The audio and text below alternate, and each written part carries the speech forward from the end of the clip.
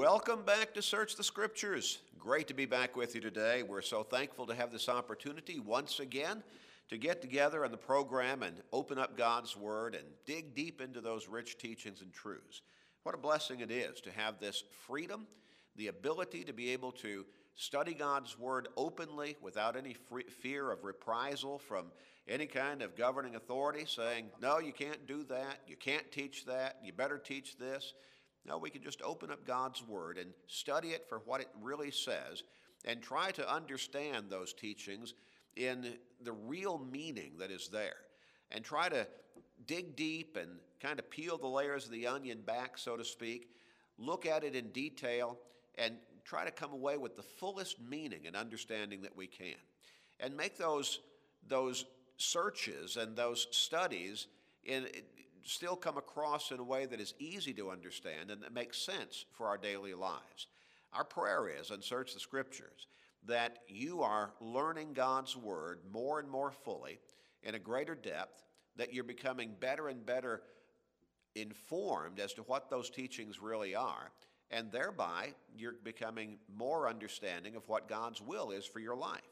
And as that happens, and your knowledge of God's Word gets deeper and stronger and fuller, then you should become better equipped to make up your mind as to whether you'll follow God or not, His way.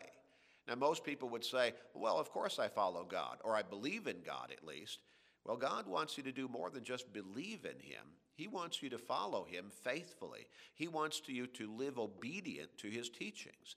And obedience is the demonstration of your faith. So we pray that we're helping you through these studies and Search the Scriptures each day. We're praying that we're helping you get ready to make up your mind to follow God all the way, His way.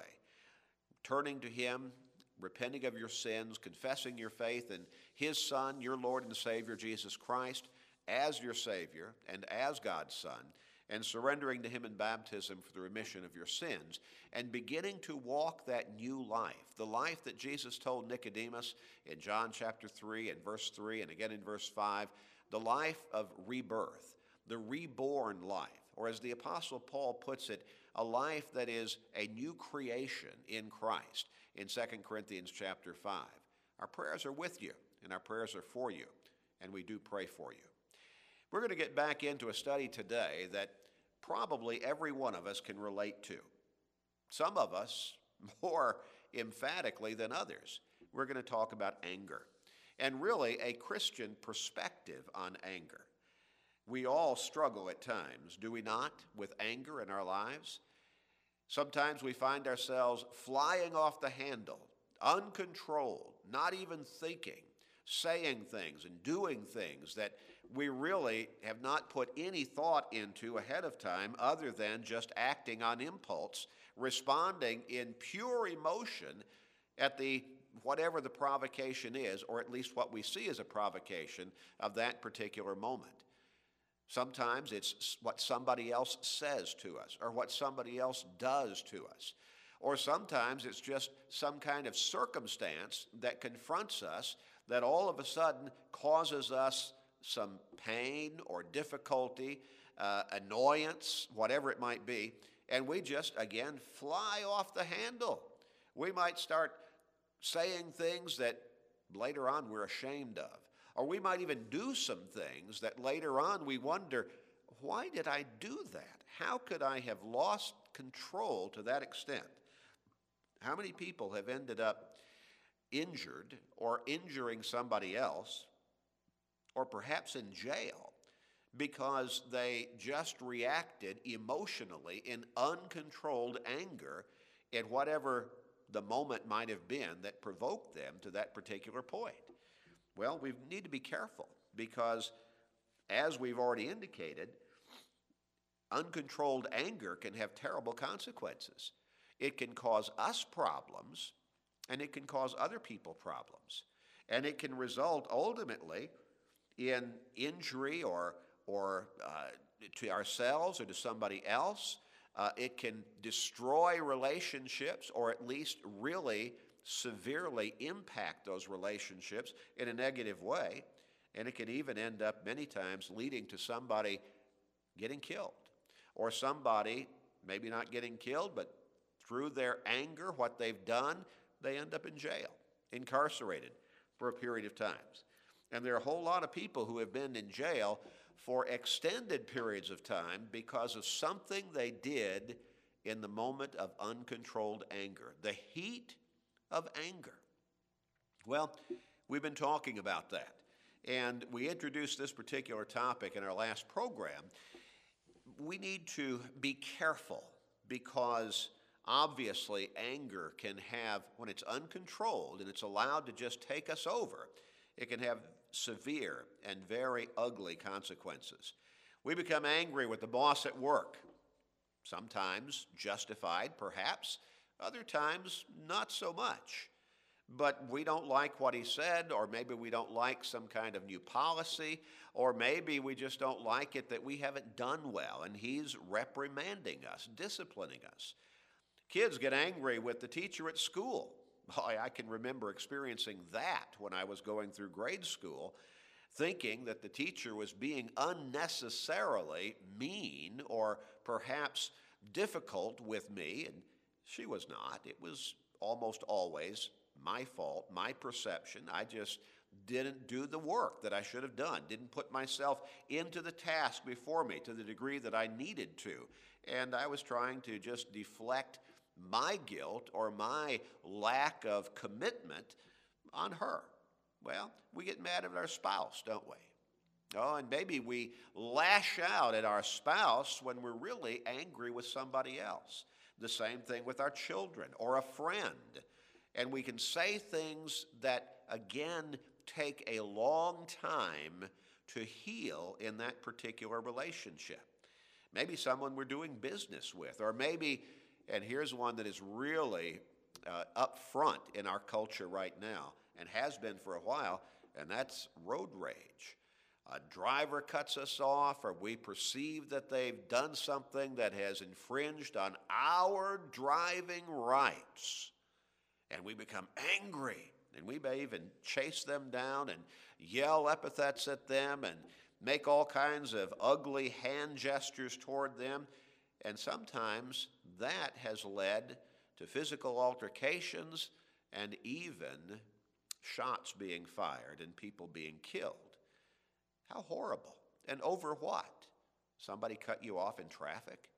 That's worth chasing somebody down and putting yourself into, and maybe some other drivers around you, into jeopardy? Is that worth getting into some kind of physical confrontation? Is that worth letting your anger build into wrath and you become uncontrolled and maybe even get into a situation where somebody pulls a weapon and now a life is in jeopardy? And maybe the freedom that you would otherwise enjoy for years to come, because you could end up in jail over what you did in the heat of uncontrolled anger. How tragic, how tragic. Well, Christians have some excellent guidelines as to how to handle anger, and by so doing, serve as examples to the world around us. And we need to pay attention to what God has guided us to try to incorporate into our lives as Christians through his word. In James chapter 1, verses 19 and 20, James writes, "So then, my beloved brethren, let every man be swift to hear, slow to speak, slow to wrath. For wrath of man does not produce the righteousness of God." And we talked about this particular text in our last program as we were getting into this particular topic. And what pearls of wisdom. And it's not just one particular statement in these two verses of Scripture. But notice that he says, let every man be swift to hear. Sometimes we just need to stop and listen a little more carefully. Something that we thought might have been an insult to us or some kind of affront to our character, maybe we just did not hear that exactly correctly. Maybe we need to ask the person, can you repeat that for me? Or did I hear you say such and such? But now again, we need to do so in control. Notice that it also says slow to speak. How many times have physical altercations resulted because of words that were issued first? In fact, I would suggest to you that that's probably the case in almost all fights. Somebody says something and somebody else says something back, and then the words go back and forth. They get more and more heated, more and more abrasive, and then somebody starts throwing punches, or maybe worse, pulling a weapon. How sad. And again, it's an example of uncontrolled anger. And then James also says, slow to wrath. Sometimes, instead of responding to what we might perceive to be a provocation, and it may indeed be a provocation, sometimes we need to just walk away. Walk away, and that's one of the most effective ways to dismantle that bomb of anger that is about to go off in our minds and in our heads. You know, we can just diffuse the whole situation often by just showing character and just walking away. I remember talking to one of my sons, perhaps both of them, many, many years ago as they were young and in school, and they were frustrated over other kids at school teasing them, provoking them. And I've not only told them this, but I've told other youth that I've counseled with or taught over the years, and I've done a lot of that.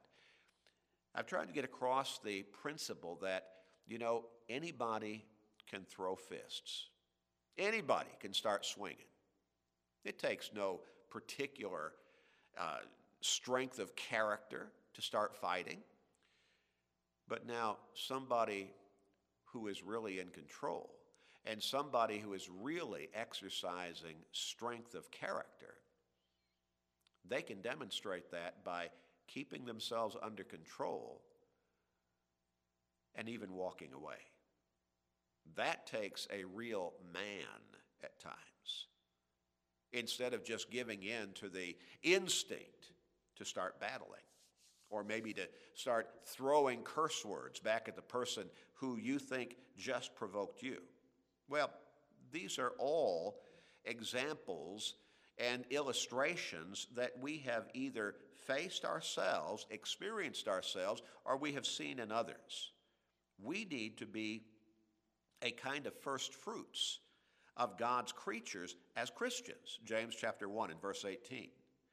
And in verse 19, he says, so then, wherefore, because of this fact, that's the idea.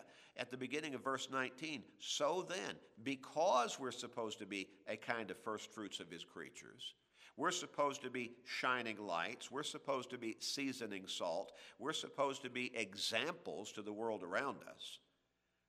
That's when he says, now, because of this, because of who you're supposed to be as a Christian, be swift to hear, slow to speak, slow to wrath. And then in verse 20, he says, for the wrath of man does not produce the righteousness of God. How true is that? How many times have you looked at somebody who lost control of themselves in anger? Or maybe, how many times could you think back about yourself as you lost control, giving in to anger, letting the anger take you over? And then later on you thought, well, I sure was a good person doing that. Now, most of the time you think, that was stupid, don't you? Or, I wish I hadn't done that. Or, I wish that I had not become involved in that. How many times have you seen somebody, maybe from a distance, who they lost their head, they just started cursing, they did things that they would not have done normally because they were angry and they were not controlling their anger. And you looked at them and you just thought, how sad, what a bad example that person is. Do they know how they look while they're doing what they're doing? Do they know how they sound? What about the little children around them? I remember one time I was refereeing a soccer game many, many years ago in another area of the country. And this was a match between two young teams, 12 years and under, I believe. And there was such a good match going on. They were so competitive, going back and forth. But unfortunately, the coach of one of the teams on the sideline, instead of being the example he should have been, and cheering them on and giving them the proper guidance, well, he started cursing. He got into it too much and he lost control and actually had to be ejected from the game because he could not bring himself under control.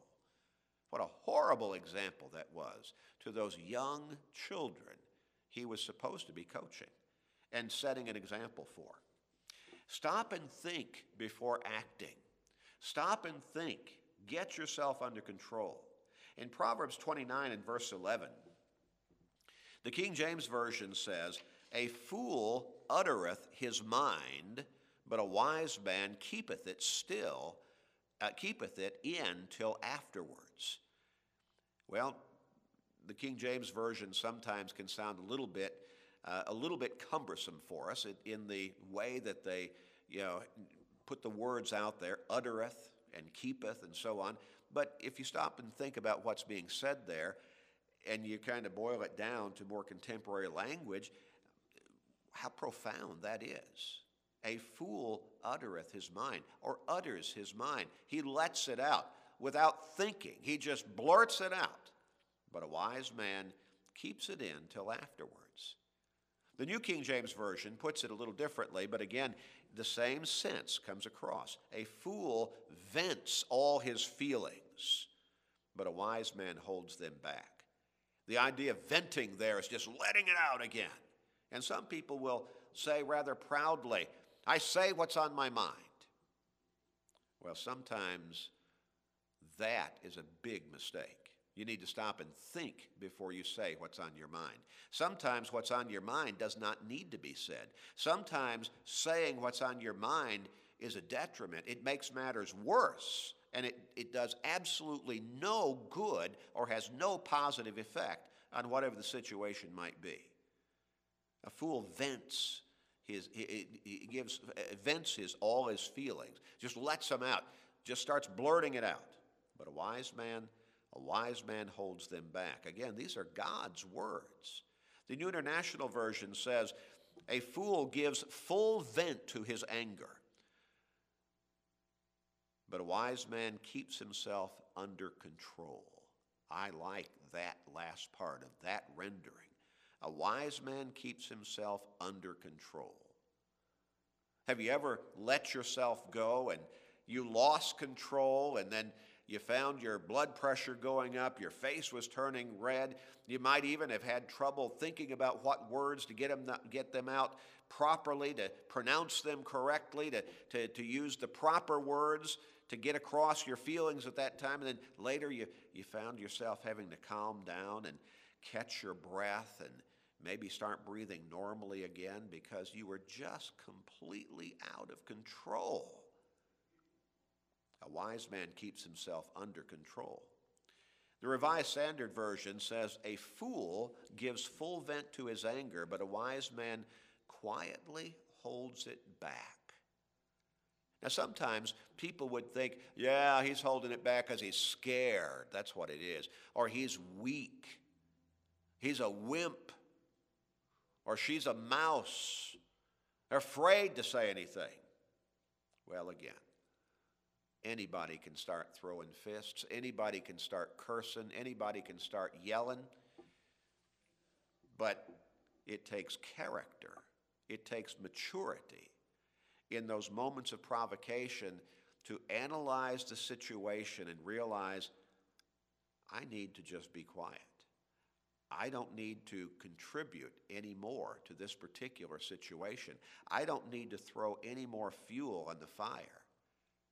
I need to be an example, and I need to stay under control. And in that way, maybe I can calm this other person down as well. If I don't react in the same kind of provocative way that they're acting toward me, maybe they'll calm down. Self-control is key. In Proverbs chapter 12 and verse 16, the wise man writes, "A fool's wrath is known at once, but a prudent man covers shame." Well, why is the fool's wrath known at once? Because he lets it out. Everybody can see it. He just acts. He doesn't think. He just blurts things out, and everybody can hear him. And sometimes his ignorance and his lack of self-control and his crude behavior speak volumes in a negative way about him. In the 19th chapter of Proverbs and verse 11, again the wise man writing, and he says, "The discretion of a man makes him slow to anger." Makes him slow to anger, and his glory is to overlook a transgression. Well, the discretion of a man. We're talking about wisdom again. We're talking about strength of character again. And his glory is to overlook a transgression. Well, he did me wrong. Maybe. Maybe it was an accident. Maybe he didn't even realize he did you wrong. How many times do young kids in the hallway of a school or maybe in a playground, one bumps into another one accidentally, and the other one who got bumped into, he starts pushing and shoving or maybe hitting him. Words are exchanged. Over what? Well, he bumped into me. Yeah, it was an accident. Well, she said such and such. Yeah, you don't know what she just went through. And she's not thinking very clearly right now. Maybe you would do well to listen to her and help her calm down about whatever the other situation was that she's foaming over or that she's lamenting. Maybe you could help that person instead of lashing out. Well, good words from the wise man. Our time is just about up, so we're going to need to stop and park here. We're going to come back and finish up this particular study next time. A Christian perspective on anger. And oh, how we need to think, each one of us, about how we control ourselves, our thoughts, our actions in the face of what might seem to be provocation, but might not really be. And even if it is, the example that we still need to set. And in that way, perhaps diffusing the whole situation. In just a moment, we're going to tell you how to contact us and ask for that free Bible study, and we do encourage you to do so, to contact us, ask for that study. It is absolutely free. There's no charge. We'll even take care of the postage, both ways. And you can also receive a copy of today's program on CD, and again, no charge. We'll take care of the postage. All you have to do is ask. So jot down that information in just a moment, and then give us a call or shoot us an email. Send us a snail mail if that's how you want to do it. Whatever it takes, but ask for that free Bible study. Ask for the program today on CD. We'd like to get it to you and help you find that character of behavior that God has guided you into through His Word. Won't you contact us right away?